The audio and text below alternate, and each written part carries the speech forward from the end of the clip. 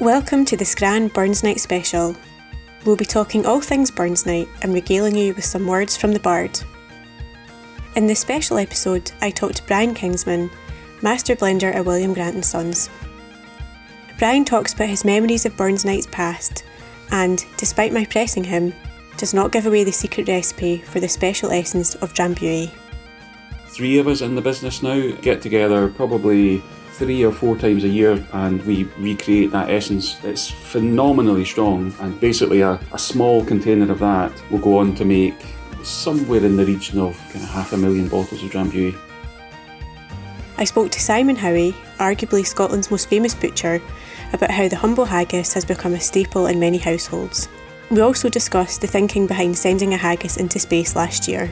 Remember the time back in '99 we stood night and day making haggis in the factory, the lot of us, on almost like shifts. Who's the sleepiest? Right, you go home and come back. And we kept going. We did something like 33,000 haggis that month, and we could have sold a lot more. And to bring us right up to 2022, Rob Gilmore from Flavourly Beer Company talks to us about haggis beer. Yep, you heard right. I'm pleased to say it's not haggis flavoured beer, rather a good accompaniment, but I'll let Rob fill you in on that.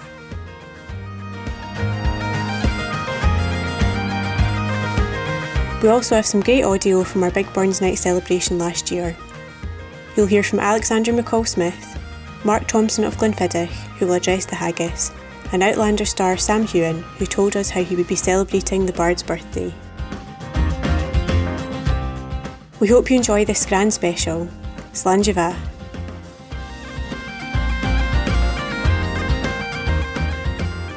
I'm now joined by Brian Kingsman, who is the Master Blender for William Grant & Sons. Hi Brian. Hi there. Could you tell us about your sort of career so far and how you came to be in your current role? Yeah, absolutely. Scarily, it's actually 25 years I've now been with William Grant & Sons, literally 25 years on the 1st of January. So I started as a chemist. I came to work for William Grant in their laboratory at the grain distillery down in Girvan, and really at that point was very much looking at spirit quality from a chemistry perspective, but inevitably got involved in sensory because clearly that's massively important for whisky. And I was just hugely fortunate. Round about the time I was in the lab, David Stewart, who was the previous master blender, was probably in his mid-50s and looking to try and get somebody to come and start working with him. So, a whole lot of things fell together at the right time, and I got the chance to be David's successor. So I worked with him for about 8 or 9 years side by side, and then took over as Master Blender in 2009. Do you find the sort of modern day Master Blenders, do you find it's quite a lot of chemistry and things, as you say, that's your background, as opposed to people like David who were, working from a very young age up to that role, or do you think it's always kind of been chemistry mixed with a kind of natural ability to be able to create these whiskies? It's a good question. I think there's a sway towards chemistry. There's a sway towards almost the appreciation of the science. The science was always there. It was probably just more distinctly different, where the traditional master blender would have been focused more on the stock management, obviously sensory, and the kind of management of how casks are used, which is what I still do. But there's definitely the conversations I can have with the technical team, I guess, are just different because I'm doing them almost with a little memory of once being in that team and being aware of science. The thing I would always say, and I say to everybody, is sensory always wins out though. So fundamentally, whiskey's a natural, living, breathing thing where fundamentally how it noses and how it tastes is singularly the most important thing. And the science can help us, but it doesn't define it. So it's always about the nose and taste. And what might people find surprising about your role? Probably a lot of the boring bits.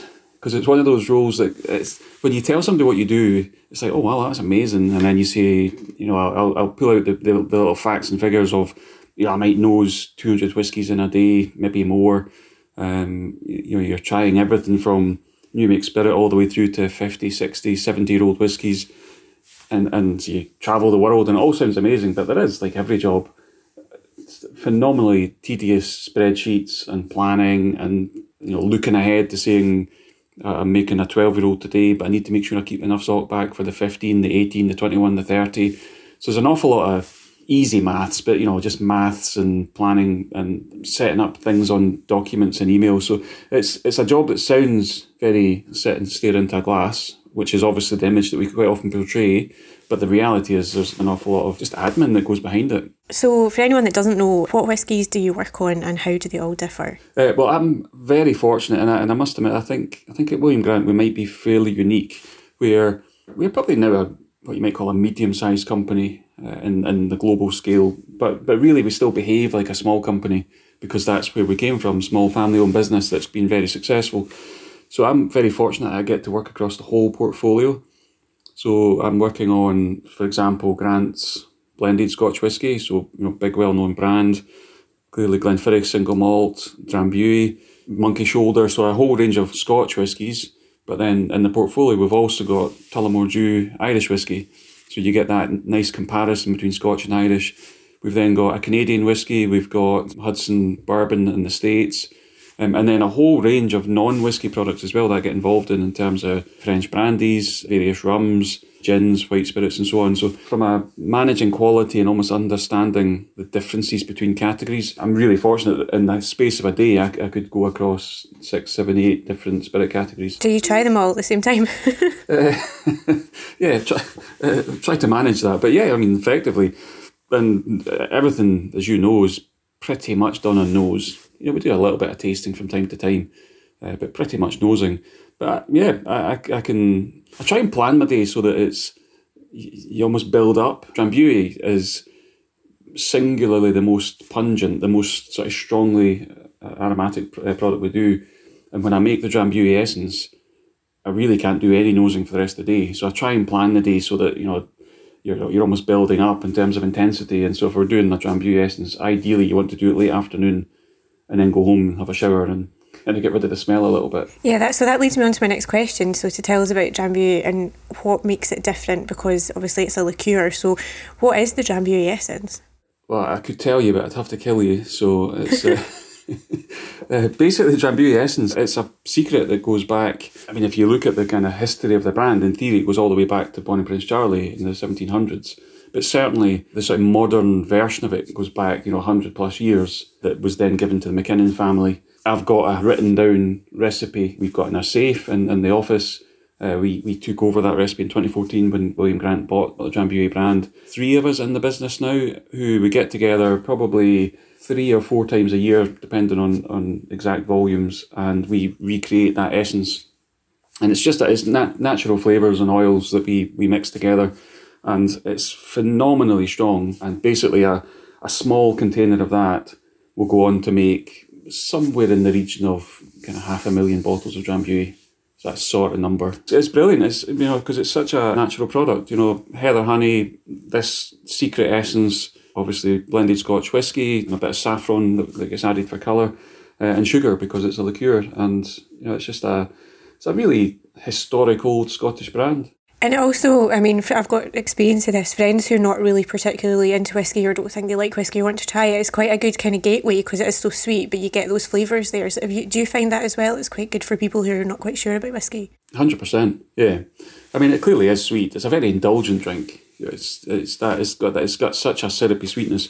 But yeah, it's got the whiskey cues, but they're rounded off because the sweetness itself rounds it off, and then the natural flavours that come in from the essence are. You can still tell you're drinking a whiskey drink, but it's not got that big punch that sometimes whiskey can be quite off-putting if you've never really drank it before.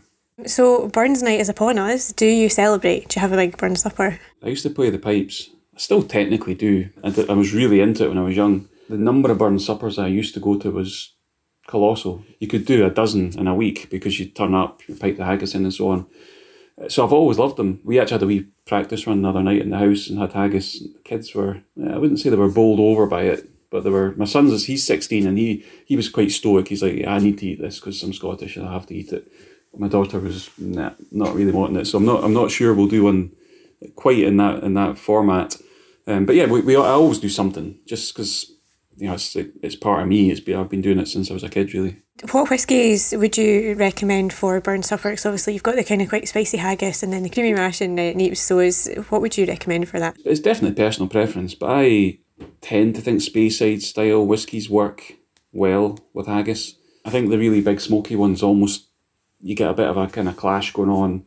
So I would typically go for, if I was thinking of our whiskies, something from the Glenfiddich range at the, the sort of 12, 15, or maybe something like Monkey Shoulder if you want a bit more sweetness.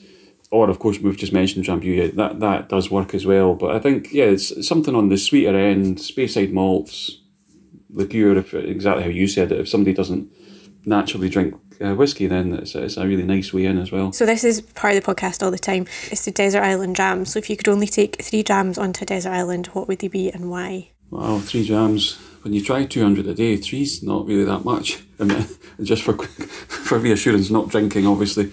So people always ask me, what's my favourite whiskey? And it's really hard. And the joke, obviously, is it's like choosing your favourite child. And it is a bit like that. It depends on you've always got one, but you don't really want to say. So my Glenfiddich favourite would be 18-year-old. And I would definitely always have a Glenfiddich 18. Probably then Monkey Shoulder.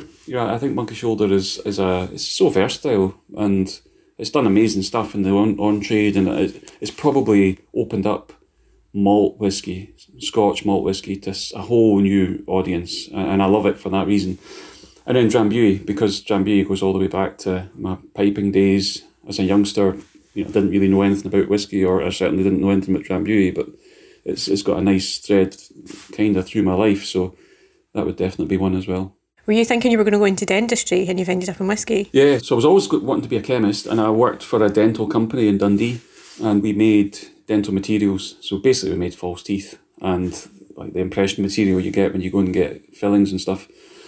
And so every day going to work smelled like you were going to the dentist, which was challenging to say the least. I really, really enjoyed it, but when the chance came up to move to William Grant, I thought, it seems a tiny bit more appealing. Thank you very much.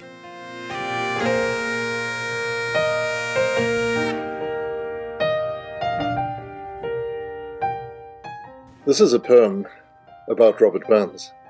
It's called Missing You Already. What's 225 years in any full-blooded scale of things? Not all that much, really. There are some who still feel, against all the literary evidence, that Homer sat down to the Iliad not all that long ago, or at least not so long that we've forgotten the gist of what he said about windy Troy.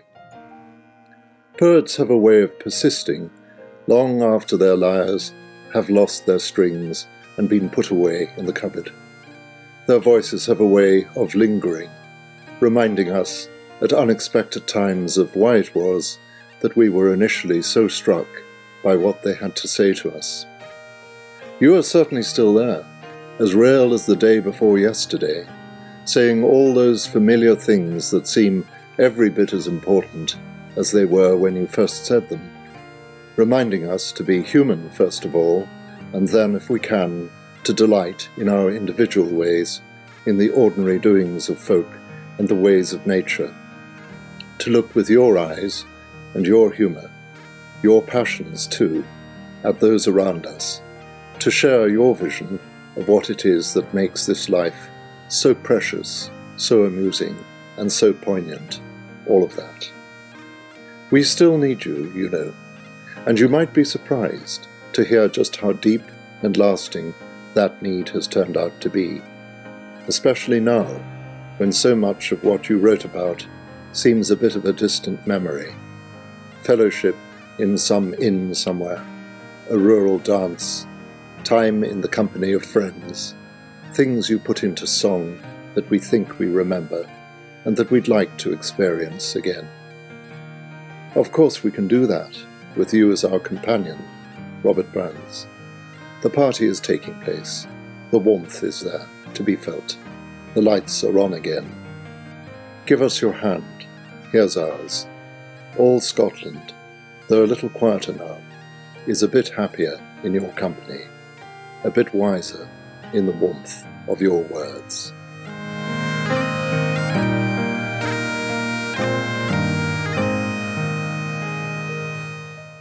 That was Alexandra McCall-Smith reading a poem he wrote about Robert Burns.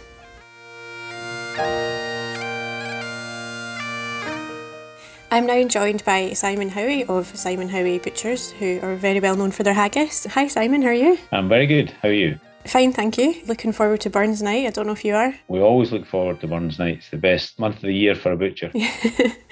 So obviously you're a very well-known business in Scotland, but how did it all start? Well, the business began back in 1986 when I opened a small butcher shop in the village of Dunning, which is 10 miles west of Perth. I served my apprenticeship in a wee shop in Perth. At the age of 19, I decided I would give it a go myself. There was a small cooperative shop, was for sale in the village at £2,500. So I splashed out, spent the same again fitting it out, and began on my own. So I stood in the shop for 6 months, day after day on my own. And then my first employee joined in May 87.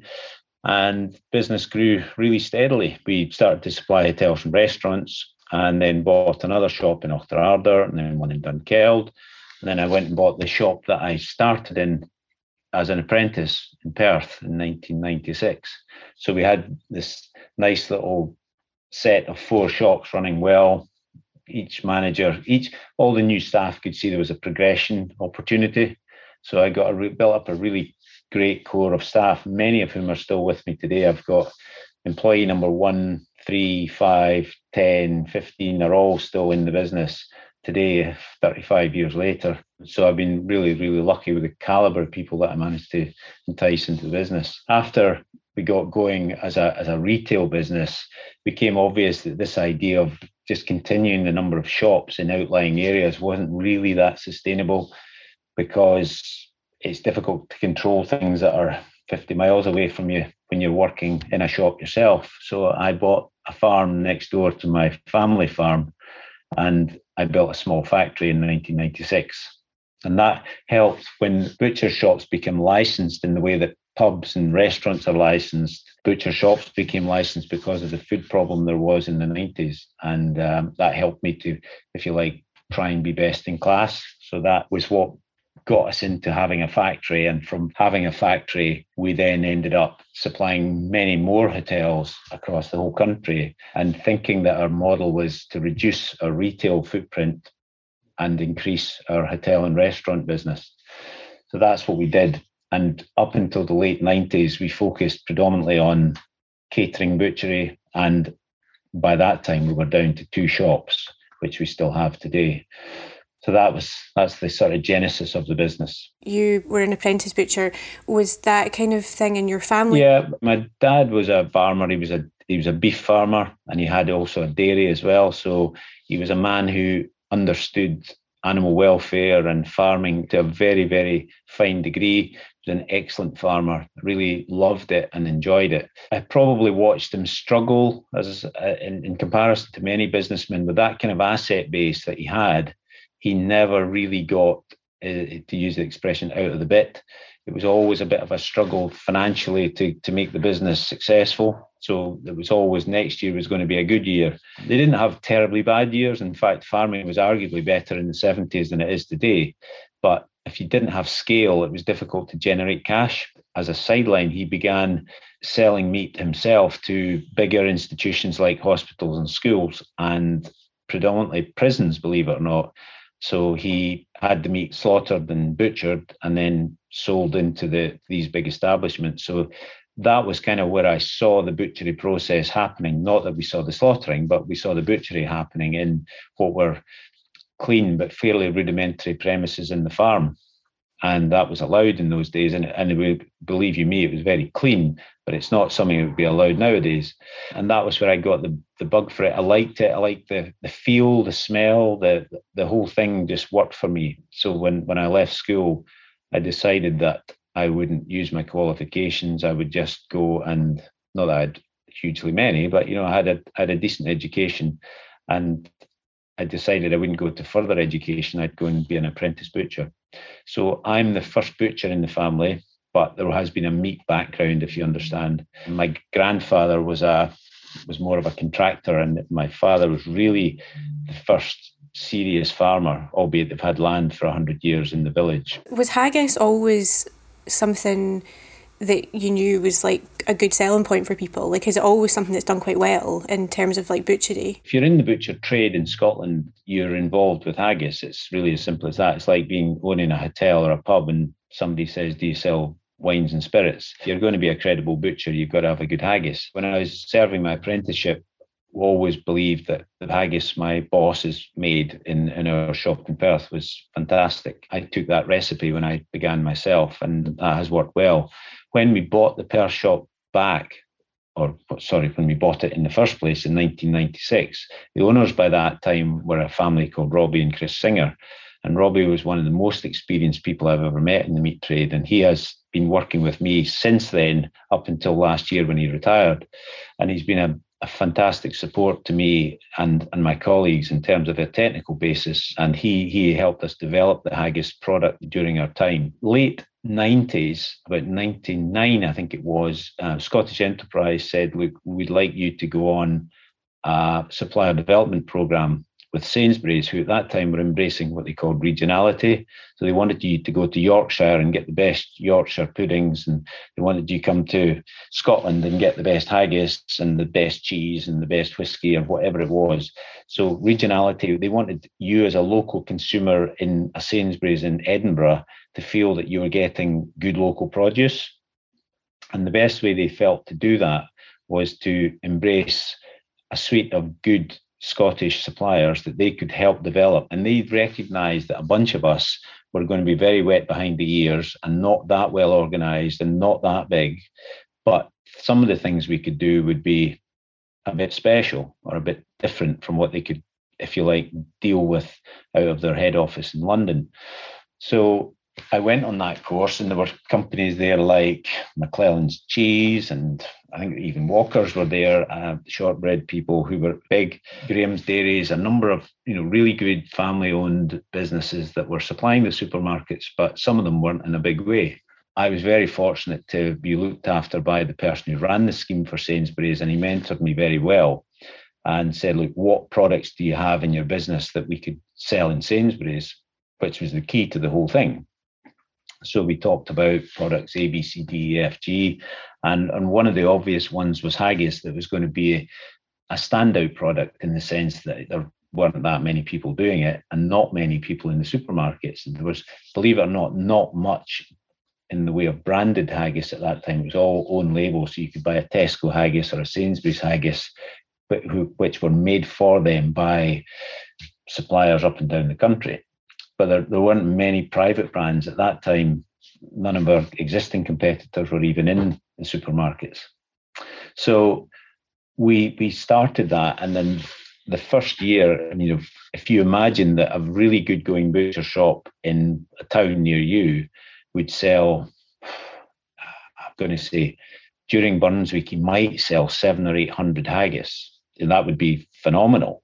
They said, we'll sell 30,000 in Scotland in January. So I thought, no way, you will never, because they only had 15 shops at that time. And we said, well, okay, we'll do it. We'll manage to make those, we'll get them. And so I can remember, in fact, a few of my colleagues today, I was speaking to them yesterday and this morning, we were talking about, remember the time back in 99, we stood night and day making haggis in the factory, the lot of us, on almost like shifts. Who's the sleepiest? Right, you go home and come back. And we kept going. We did something like 33,000 haggis that month. And we could have sold a lot more. So it let us understand what the opportunity of supplying the supermarkets was really like. They even more so then than now, were super high streets. The aisle that they had was as good as 5 butcher shops in every store. So by supplying to one customer, you were getting access to like having 50 butcher shops of your own.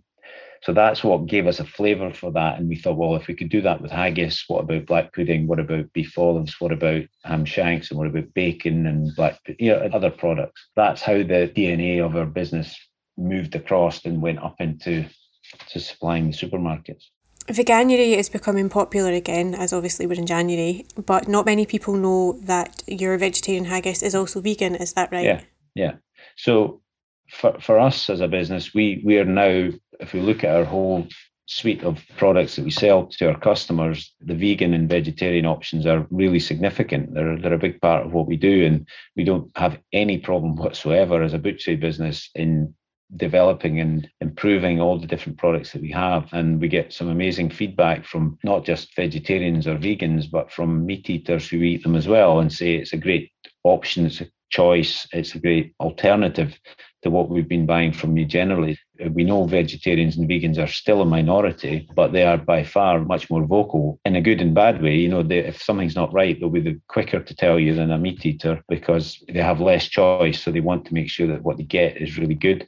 But they're also very, very complimentary when something works, that they've not had a certain sausage product for years because they went vegetarian, and then all of a sudden they can get something that reminds them of that and makes them feel like it did when they ate meat.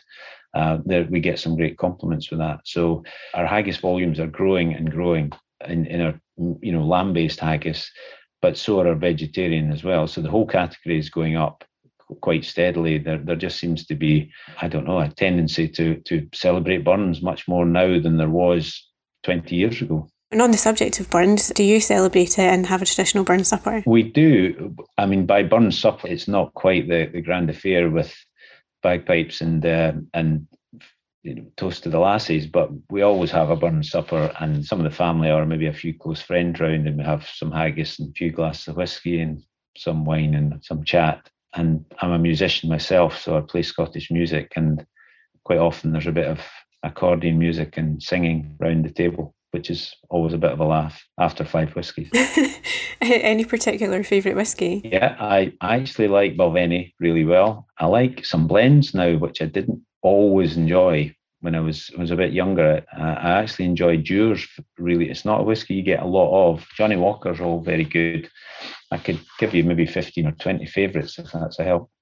Is there any particular whiskey you enjoy with haggis? With haggis, right. No, I don't think there is. I don't think there's one that, if you like, suits haggis. I think it suits me.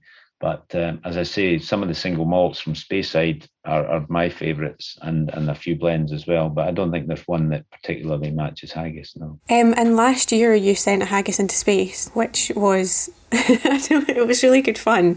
I don't know if that was the point, but it was nice to see. Why did you do that, and how did it all come about? Well, we've got an absolutely brilliant brand manager here who came up with the idea. And at first we sort of looked and said, she's been smoking something. But you know what? It was bangs for your bucks. We didn't spend, it wasn't absolutely millions of pounds to do. It was a bit of money, but it wasn't like some of the crazy marketing things you can do, which can soak up hundreds of thousands. It wasn't.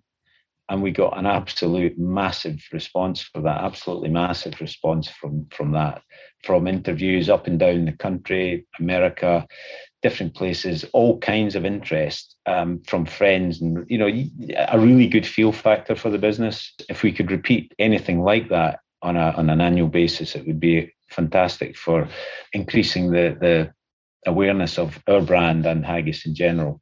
And it's fair to say too that we never ever look upon, say, a competitor coming up with a good piece of branding or marketing for Burns. We never see that as a negative for us or a bit of a downside in the sense that they may have stole a march on us. We try to be bigger than that because it's great for the product, it's great for the industry, and it's great for Scottish food production. And the more that we can increase the awareness of that and the integrity of that, the better it is for all of us. And you only need to look at the whiskey industry, just as we were speaking there. They embrace each other. One brand looks upon the other as its supporter, because the last thing they need is anything that makes Scotch whisky seem negative. So they like the fact that the other brands are very, very strong. It's like being in a strong family. And I feel like that with many of the other good Scottish food producers. You got interviews from America when you sent the haggis up to space.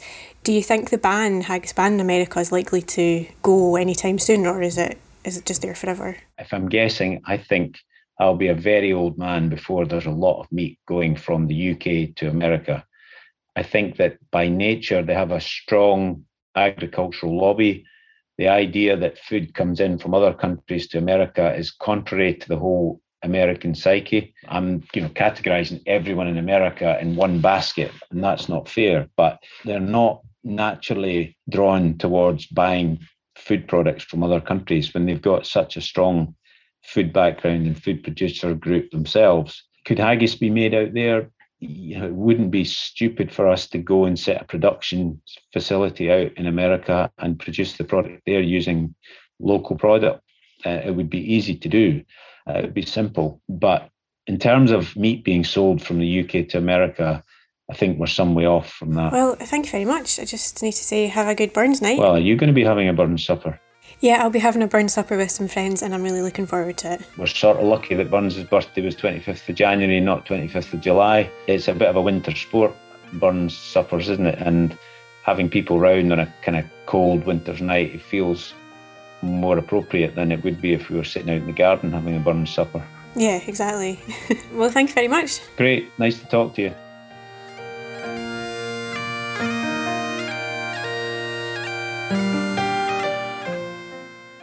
A fair for your honest, sonsy face. Great chieftain of the puddin' race, upon them you tak your place, painch, tripe or theorem. Well, are you worthy o' a grace as langs my earm. The groaning trencher there you fill, your hardies like a distant hill. Your pin would help to mend a mill in time o' need, whilst through your pores the dews distill like amber bead. His knife, see rustic labour dicht, and cuts ye up already slicht, trenching your gushing entrails brecht like ony dicht, and then, oh, what a glorious sight. Warm, reeking rich. And horn for horn they stretch and strive, deal tak the hindmost on they drive, till other wee swelt kites belive are bent like drum. And all good man must like to rive, we think it hums. Is there that o'er his French ragout, or olio with stow sou, or fricassee with macker spew wi' perfect scunner, look down wi' sneering scornful view at sic a dinner? Pear devil, see him o'er his trash, as feckless as a withered rash, his spindle shank a good whiplash, his knave a knit, through bloody floods or fields to dash. Ugh, I want fit. But mark the rustic haggis fed, the trembling earth resounds his tread, clapping his wally neva blade he'll mak it whistle, and legs and arms and hedge'll sned like taps a thistle. Ye powers wha mak mankind your care, and dish them out their bill of fare. Old Scotland wants nae stinking ware the jibes and luggies, for if you wish her grateful prayer, gie her a haggis.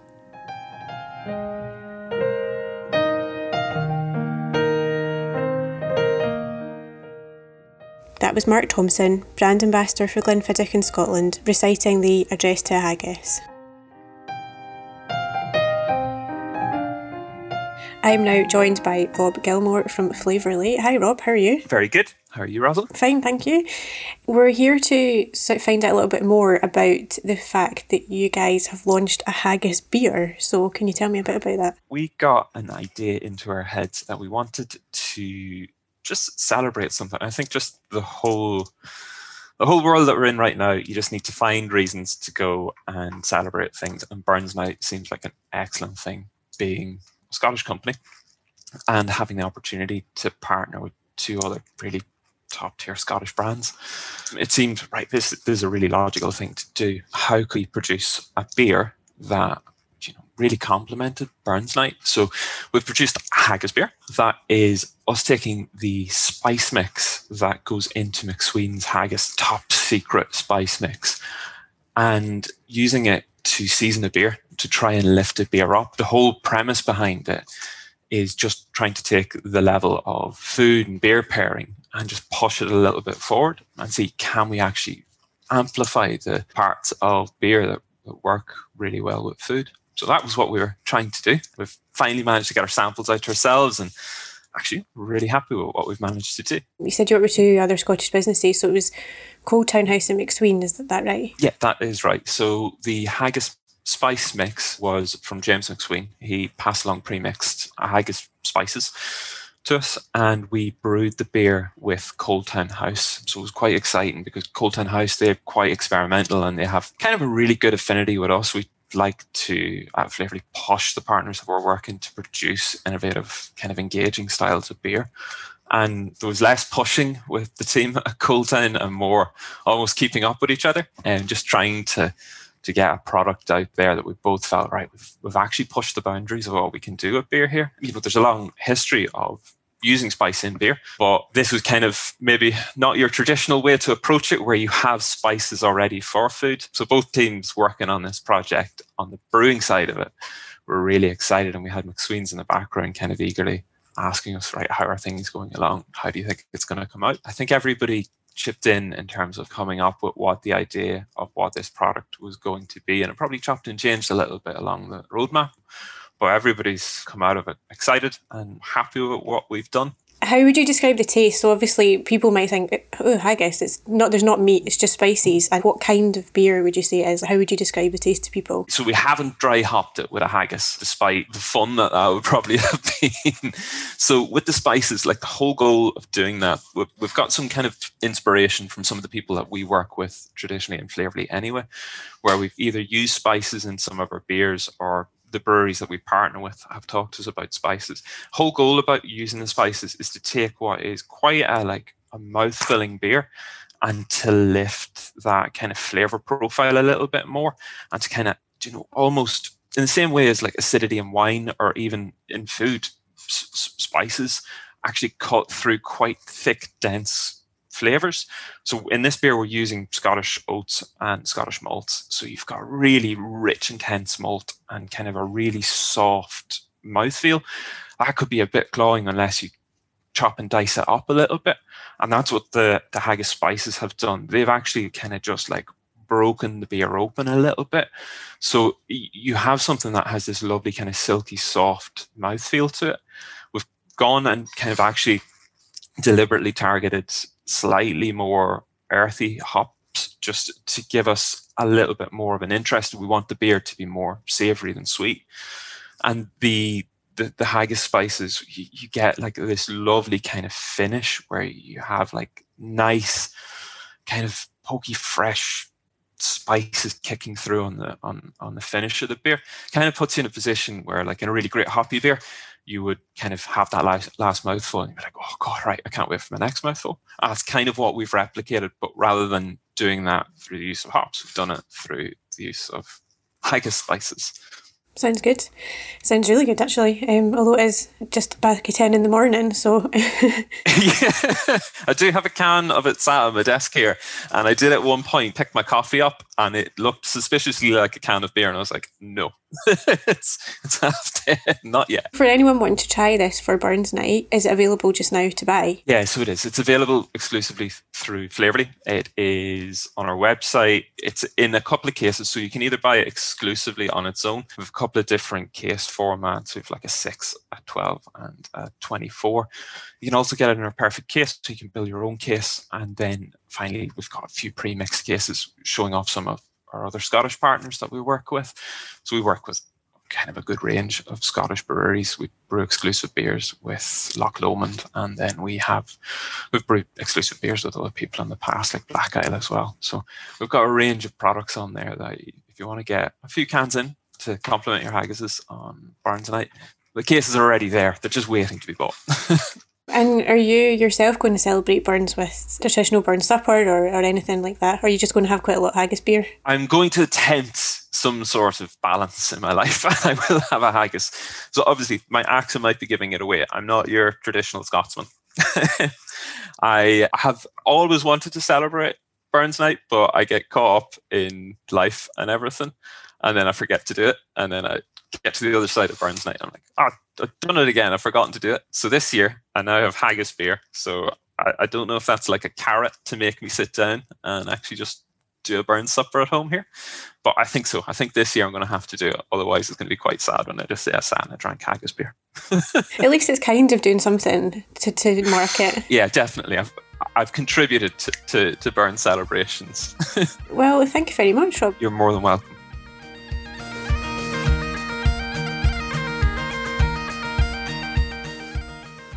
Finally, here's Sam Hewan from our last Burns celebration telling us about how he marks this special Scottish occasion. Hi there. Just want to wish everyone a very, very happy Burns Night. Yes, indeed, it is Burns Night. And obviously it's a big celebration in Scotland. Obviously our national bard, who was very prolific. It's a night of celebration. And as this is the Scotsman Food and Drink, I wanted to just mention exactly what I will be drinking and eating tonight. Well, first of all, of course, it's got to be whiskey, Water of Life, the Sassenach, which is my whiskey. It is obviously delicious. I'm in love with this stuff. You can still get it in the UK to eat. Now, this is really interesting. I'm going to be having haggis. I've unwrapped them. I don't know which is which. These are the best haggis, I believe, in Scotland. They are McSween's. One is vegetarian, one is the real deal. The wee guy was running around the hills of Scotland earlier today, but he's now been wrapped up in one of these. Was very happy to do that. But I don't know which is vegetarian and which isn't, so that's going to be a surprise for later. Obviously, normally I would drink out of a quaich if there was people here. There's no one here, so I'm on my own. I might as well drink straight out of the bottle. And of course, you need Jamie's Dirk to toast the haggis, to cut up the haggis. I will be toasting the haggis myself later tonight. So until then, Slán Java, enjoy, happy Burns Night, much love to you all.